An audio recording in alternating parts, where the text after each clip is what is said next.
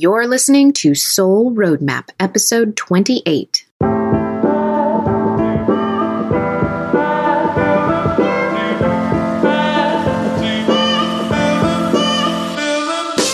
Welcome to Soul Roadmap Podcast. Each week you'll hear strategies and inspiration to take action and live life better. Hi, I'm Dina Cataldo, lawyer, coach, and entrepreneur. This podcast is your roadmap to creating more success in your life, business, and relationships. Let's get started. Good morning. Thank you so much for being here today. And it may not be morning when you're listening to this, but that's when I'm recording it with my little dog Frankie by my side. And I just want to say thank you. Thank you for being here today. I know you have a lot of options on your podcast player, and I appreciate that you're listening to me here on Soul Roadmap today. It means a lot to me.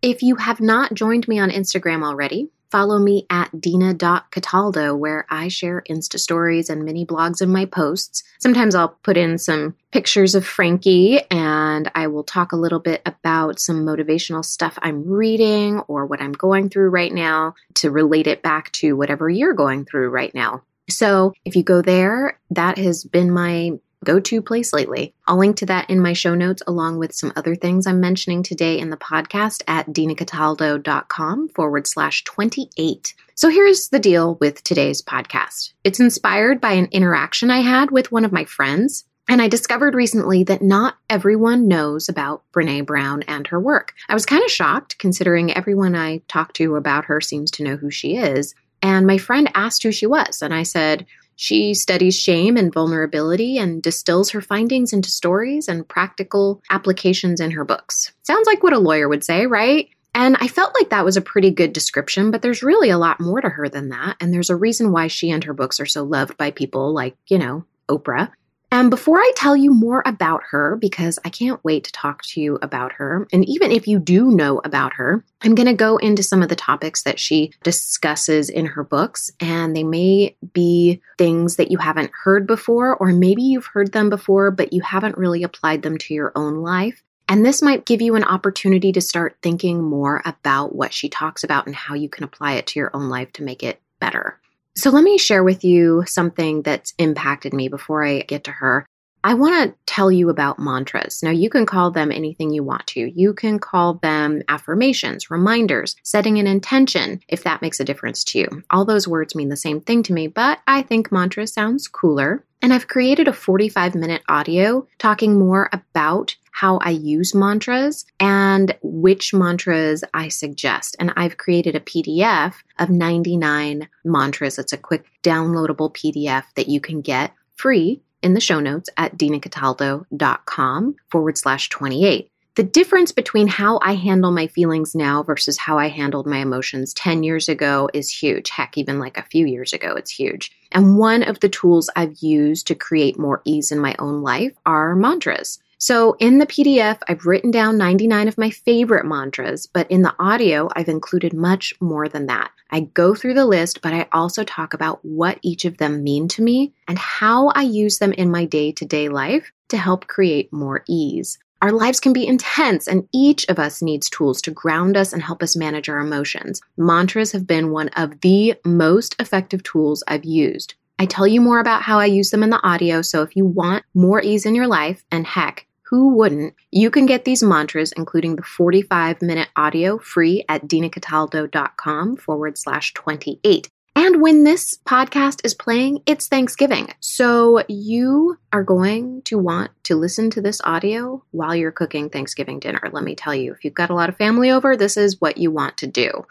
All right, let's go back to Brené, because I'm going to call her Brené from here on out because she feels like that gal that you'd be friends with if you actually met.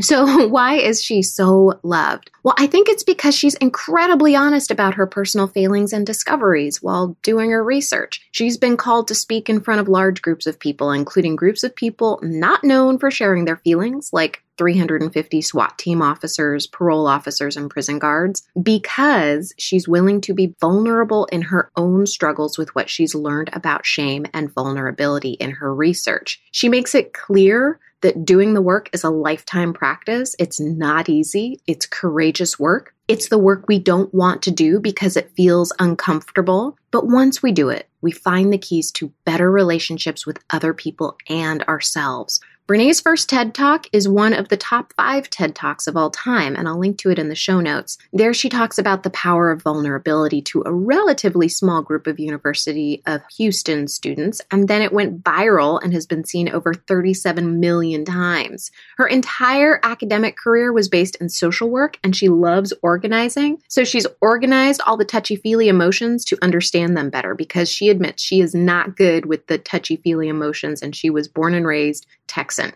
And then she's written several books that are New York Times bestsellers, like The Gifts of Imperfection, Daring Greatly, Rising Strong, Braving the Wilderness, and she's got a new book out called Dare to Lead. I've linked to all of them in the show notes too.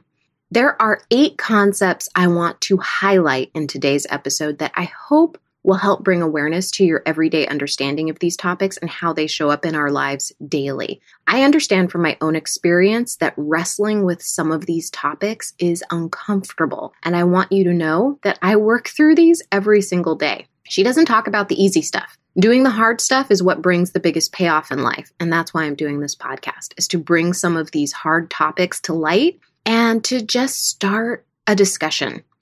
The first concept, this one's going to be the easiest one because Brené has done this for us. We have to break down big concepts into small pieces. That way we have the words to use to address those things with ourselves and with others. We have to have that intelligent, emotional vocabulary. It actually makes it easier to talk about these hard topics. It helps us pinpoint why we're feeling what we're feeling. That's why words are so important. If you've been following along with the podcast, you'll know that feelings are created by our thoughts about the circumstances that we have. Other words for circumstances is evidence or objective facts. Once we pinpoint what our thought is about a circumstance, then we have the power to change our thoughts. When we change our thoughts, we can change our feelings. When we change our feelings, we can change our responses, and that impacts the outcome we can create. Trust, vulnerability, shame are all big topics that we don't usually consciously bring up in nuanced ways. The second big concept I want to talk about is how she defines trust. She breaks down trust into the acronym BRAVING. Braving is something that we do with ourselves as well as others. Here's the kicker. We can't ask people to give us something we don't believe we're worthy of receiving. We can't ask people to trust us when we don't even trust ourselves. So let's see how she breaks it down. So B is for boundaries. If you're clear about your boundaries, say no honestly to something, and you're respectful of my boundaries, then I can trust you. How often have you recognized that you weren't clear about your own boundaries? How can we expect anyone to trust us when we can't clearly lay out our boundaries? Have you ever been resentful of someone for asking too much from you, but you stuffed it down? Because I've done that. I'm raising my hand right now. That was because we didn't set clear boundaries. We said yes when we really meant no. And when we do that, we're hurting ourselves. R is for reliability. You're reliable. You say what you're going to do consistently. Accountability. I can only trust you if when you make a mistake, you're willing to own it, apologize, and make amends, and vice versa. You'll accept me and allow me to make mistakes and let me own it, apologize for it, and make amends for it. I love this one. This one's just perfect. I mean, how many times have you not wanted to even enter a conversation with someone because you don't feel that you'll be able to apologize for anything that you say? And we all make mistakes. That is natural. I'm going to talk a little bit more about that when we get to the next segment. V is for vault. What I share with you, you will hold in confidence and vice versa. This trust is violated when a good friend or a coworker comes up to us and tells us something about someone else that wasn't theirs to share. Then our trust for that person diminishes, right? I have to be able to see you acknowledge confidentiality with others in order to establish trust. Another thing that we do to create this Insta soup of connection is, and she calls it hot wiring connection, is gossip. So we can't build true connection with gossip. She calls it counterfeit trust. When we're going in and we're gossiping with someone in the office, we're trying to create a connection, but that is not a real connection. And that actually diminishes trust because we're not able to genuinely share with them. And the person that we're gossiping with, they're not going to genuinely want to share with us. I is for integrity. The concept is this: I can't trust you unless you act from a place of integrity and encourage me to do the same. It's choosing courage over comfort, what's right over what's fun, fast, or easy. It's practicing your values, not just professing your values. And that was a direct quote from Brené Brown. N is for non-judgment. I can fall apart, ask for help, be in struggle without being judged by you. And you can do all those things, and I won't judge you. I like that one too. G is for generosity. Our relationship is only trusting if you can assume the most generous thing about my words, intentions, and behaviors, and then check in with me rather than attack. So if I screw up, you'll make a generous assumption. Practicing generosity in this way means saying to a friend, yesterday was the 1-year anniversary of my mom's death, and it was really tough for me. I talked to you about this last month, and I was really hoping you'd check in with me yesterday. I know you care. I just wanted you to know that I was thinking about that. Instead of saying something like that, something that really creates a connection that allows us to be vulnerable with our friends, what we're really doing, if we're not doing that, is we're holding on to that, right? Like we're pushing it down and we're waiting for that perfect moment to say something like, well, you forgot to call, and using that against them. And when we use that moment, that opportunity to be vulnerable, and if we squander that and instead we use it to attack, we are hurting our friendship. The interesting thing about trust is that we want people to trust us, but it's a catch-22. We have to give trust before we can get trust, and trusting others takes vulnerability, and being able to be ourselves takes vulnerability. Now, this is not easy work, right? It promises a big reward, though, in connection, and that's what her work is all about. Her work is about connecting people, and that means creating these connections at home, in politics, and at work, and it's a continuing practice. She also notes that it's the little things that build trust. Knowing the names of your friends' family members, attending funerals, being there when they need you. Trust is built in the smallest of moments. It means we have to pay attention and be in the moment, which we have a lot of difficulty doing. She talks about a trust researcher named John Gottman, who says that skipping an opportunity to build trust and connection is a betrayal. I loved this. It just made so much sense to me. And he describes a moment when he wanted to get into bed and read his mystery novel because he was getting to that end point when he was going to find out who the killer was. And he just couldn't do anything but race to bed. But his wife was in the bathroom and he saw that she had a pained look on her face. And the first thought that came to his mind was, okay, just ignore it. Let me just get to bed and read this novel. But then he recognized that he needed to stop. These are when those small moments of trust are built. And so he stopped and went into the bathroom, took the brush from his wife who was brushing her hair, and asked her what was wrong. How many times do we skip opportunities to build connection by rushing through our day? This might be something that you want to take notice of. I know I work on taking notice of this when I become self-involved or want to do what I want to do, rather than take those moments to build connection with those around us. All right, number 3, big takeaway. There are 3 major ways that we create the illusion of control and defend against vulnerability. Those things are foreboding joy, perfectionism, and numbing. So those are the 3 ways that she terms them. Foreboding joy. All right, so what is that? We are happy, and then we undercut that happiness with thoughts of negativity. So for instance, you're tucking your kids into bed, and your heart is overflowing, and then your mind rushes to something that is negative, like something bad that could happen to them. That is undercutting the joy that you're feeling in that moment. And what's driving us in that moment is scarcity. The antidote to that thought process is to change it up and start to have gratitude. Gratitude, I find, is like the big antidote to anything negative going on in my brain. So if I notice my brain is going to something negative, I'm very good, I think now. I was not always like this. I feel like I'm very good at now directly moving my attention to gratitude. That has not always been the case. It has taken me years to get there, but I feel like that is a habit now. And you can make it a habit too if you don't have that habit already. The second topic that she breaks down is perfectionism. Oh my gosh. If you're listening to this, my bet is you're probably going to get a little bit of all three of these in your life. You'll probably see it every so often. Perfectionism is the big one for me. I'm betting there's a lot of you who are perfectionists too. So what is perfectionism? Well, we say we'll do something, but we're only going to do it when it's perfect, which prevents us from putting something we've made into the world. Perfectionism is, and this is Brené talking, at its core about trying to earn approval. I am what I accomplish. Yeah, I felt that one. The antidote, she says, is self-compassion. For me personally, it's action, all right? But self-compassion, that is a big one. Let me give you an example.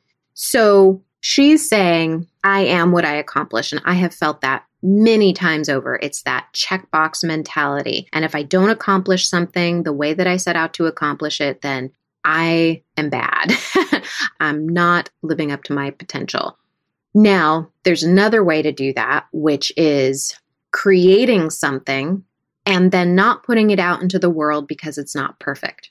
So I know that when I do these podcasts, they're never going to be quote unquote perfect. There's going to be there's going to be ahs, there's going to be times when I think, wow, I sound really boring right there. There's going to be imperfections. I could stay up all night and just redo and redo and redo these podcasts, or I could put it out in the world. Being a perfectionist oftentimes means that we are scared to put something out into the world, and we are preventing ourselves from doing something big because we're paying attention to something small. It's an excuse. It's also a procrastination measure, right? So if you've listened to this podcast, I did an episode on procrastination. I'll link to that in the show notes. And in that episode, perfectionism is one of those ways that we procrastinate. It really comes down to fear. She says something in Braving the Wilderness that I saw that is reflected in her words here. So I'll never write enough books or earn enough degrees to meet the standard I set up for SMART. The New Yorker SMART, the Ivy League SMART, the anywhere but where I'm from SMART. No credentials or letters behind my name can change the fact that I'm a fifth-generation Texan with imperfect grammar, the tendency to cuss too much when I'm tired or fired up, and an ongoing struggle to police my long vowels and colloquialisms. I mean, how many times have we looked at what we've done and tried to cover up something that maybe we don't feel so great about? That, to me, is also a form of perfectionism.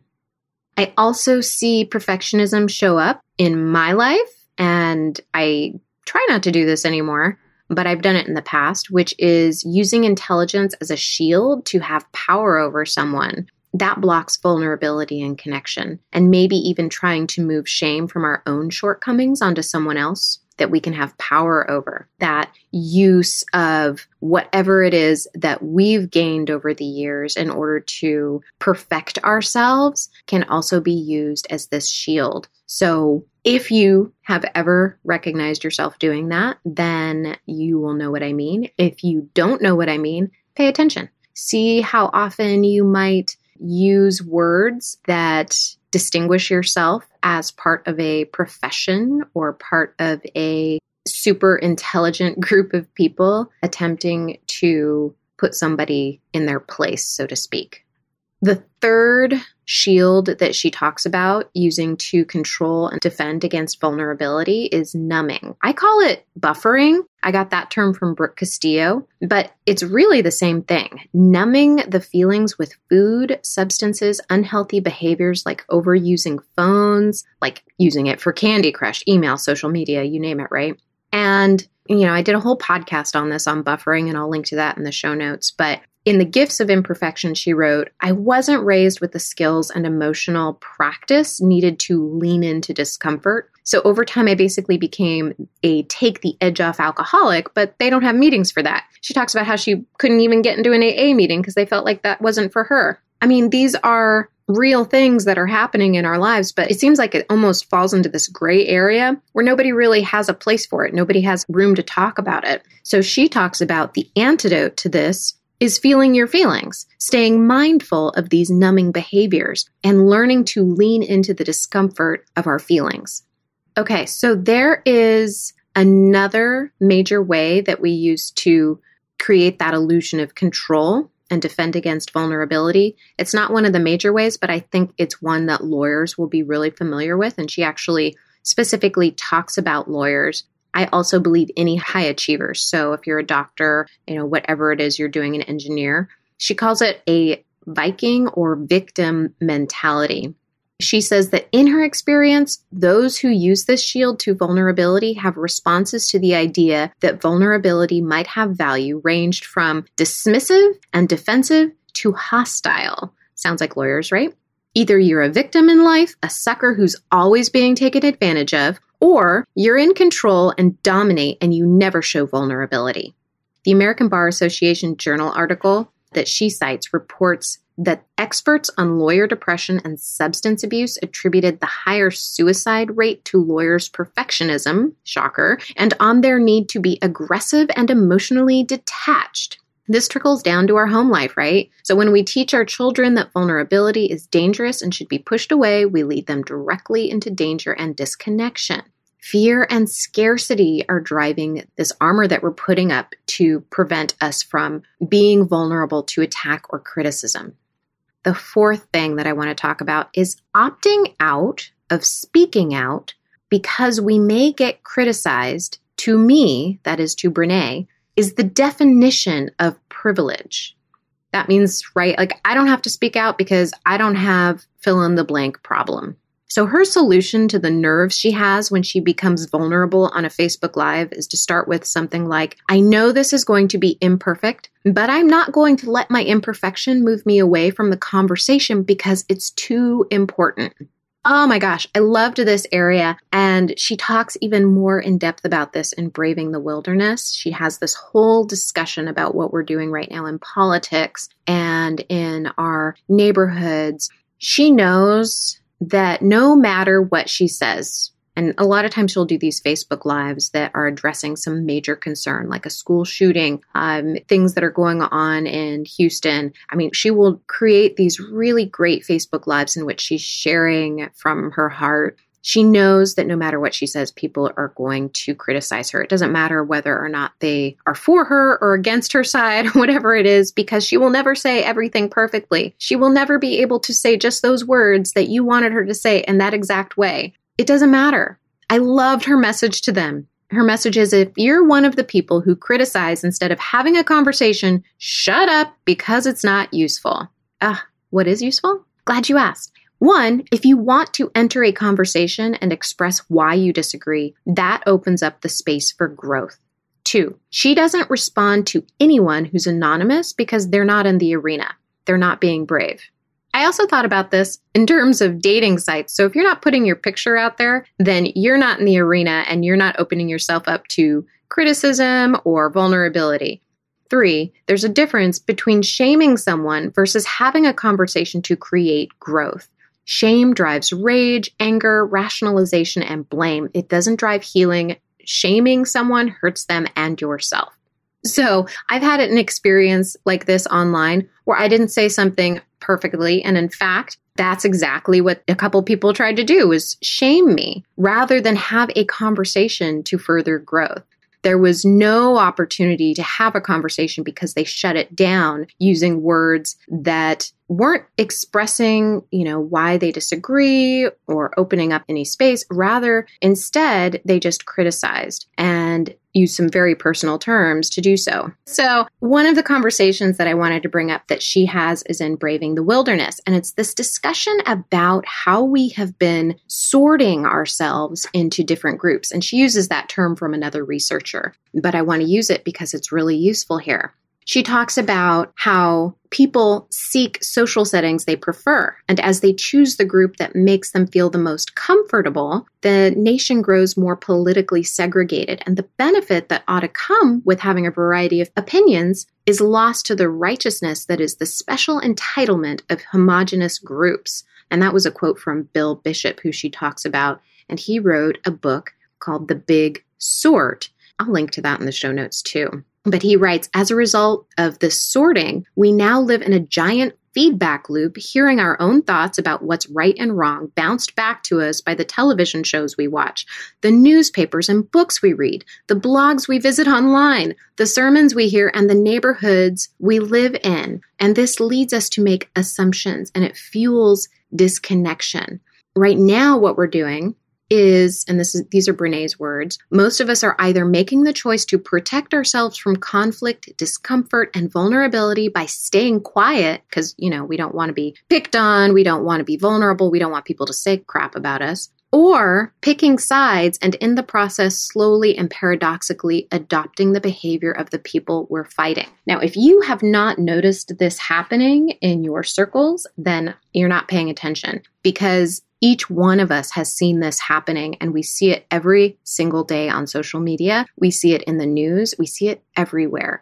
This is something that is going to kill our society if we're not paying attention to it. And for a really great discussion on this, I highly suggest Braving the Wilderness. It gave me words to articulate what's happening, and that's really one of the reasons I love Brené Brown so much, is because she is creating the vocabulary for us to have these conversations. All right. The fifth big takeaway I have from Brené's work is that the people who have a strong sense of love and belonging have a belief that they are deserving of love and belonging. She calls these people wholehearted people. What they had in common was a sense of courage, and she talks about how the word courage is from the Latin word cur, and she said it originally meant to tell the story of who you are with your whole heart. They had the courage to be imperfect. These people who had this strong sense of love and belonging, they had the courage to have compassion, to be kind to themselves. They had connection as a result of authenticity. They were willing to let go of who they thought they should be in order to be who they really were. They also had in common that they fully embraced vulnerability, completely releasing control. Isn't that funny? We think that we can use control to shape our world and have the result be what we want it to be. But the real thing that we're doing is shutting down our vulnerability when we're using these tools to control our world around us. We're ignoring those opportunities to create connection. This is a fascinating conversation to me. The sixth takeaway is that it takes less energy to give people the benefit of the doubt, even though it seems harder. Now, she doesn't quite describe it like this, but this is how I've experienced what she's taught. And she teaches that people are doing the best they can. So her example is when she is in a hotel room sharing it with another person. That person gets oily food on her hands, and then instead of grabbing a napkin or getting up to wash her hands, she wipes them on the couch. And she is appalled. She can't believe that this person would do something so rude, and she has a hissy fit in her mind. She talks it through with her therapist. She's really open about what she talks about with her therapists. And she says, I came to the conclusion that it's much easier to just give people the benefit of the doubt. It makes me feel better. Giving the most generous interpretation of somebody's behavior really does feel better than complaining in your head. She may not have known better. She may not have been thinking. There's so many different ways to look at people's behavior. I notice myself using this tool all the time. When I see somebody who is being rude in a grocery store, I think to myself, okay, maybe they weren't taught to be polite. Maybe they're having a bad day. And rather than expending energy on thinking the worst of someone, I just try so hard to go to that most generous interpretation. It does not always work. It is really hard. That's why this is a practice. This is not the easy stuff. But when I am regularly giving people the benefit of the doubt, I feel so much more relaxed. It really does help. And the thing is that we can't give this compassion unless we're compassionate with ourselves. We have to have that compassion with ourselves to make mistakes because we're going to make mistakes and it will make life so much easier. The 7th takeaway is that women are hard on ourselves, but we're just as hard on men. The expectations that we've been instilled with by society are hurting our relationships with men. Now, we want them to be vulnerable yet strong. We put them on a white horse. She said that when she started studying men after being confronted by a man after a book signing about not addressing men in her work, she saw that generally shame manifested in men by them either shutting down or getting pissed off. And it's instilled in men at a young age when they're being yelled at by a coach, a father, mother, or teacher, that being a man in our culture means I'm not allowed to be afraid. I'm not allowed to show fear. I'm not allowed to be vulnerable. And shame is being afraid, showing fear, or being vulnerable. So when we're talking to men, it's important to recognize that we as women can often miss opportunities for connection with our partners when we shut down their ability to be open with us. We have to recognize that each of us has insecurities and are imperfect, and that's okay. She has this really big discussion about men and shame in our society in Daring Greatly, so I will link to that in the show notes. I think it's an important conversation for women to understand that men have vulnerabilities and insecurities too. It's not always something that's apparent, but the reason why it's not always apparent is because that's what society teaches them.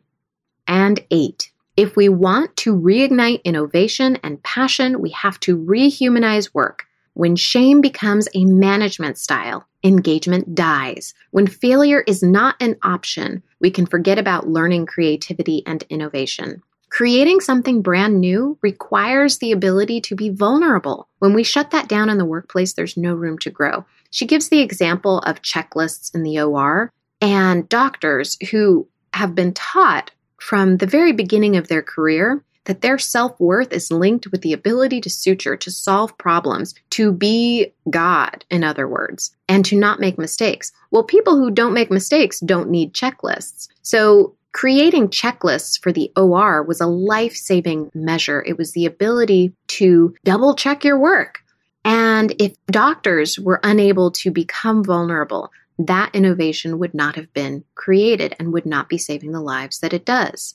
Whew. Okay, so those are the big 8 concepts I wanted to share with you. I actually pared this down. I mean, I could have talked all day about her work, and I know that you have a day, but I highly suggest getting her books. I just could read them all day long and reread them. There's so much more that she offers in her writing with so much depth and with expert storytelling. She is an amazing storyteller. I highly recommend each of them, and I've linked to them in the show notes. And if you're ready to begin building a foundation to bring awareness to your thoughts daily, which will bring more ease to your day, I've linked to those free audio and PDF with the 99 mantras in the show notes at dinacataldo.com/28. Thanks again for joining me today. I hope to see you on Instagram, and I will be back here next week with more goodness for you. Have a great week. Thanks for listening to Soul Roadmap. If you have a moment, I'd appreciate it if you'd subscribe, rate, and left an honest review on iTunes. I read every single review, so let me know what you want to hear more or less of, and I'll talk to you next week.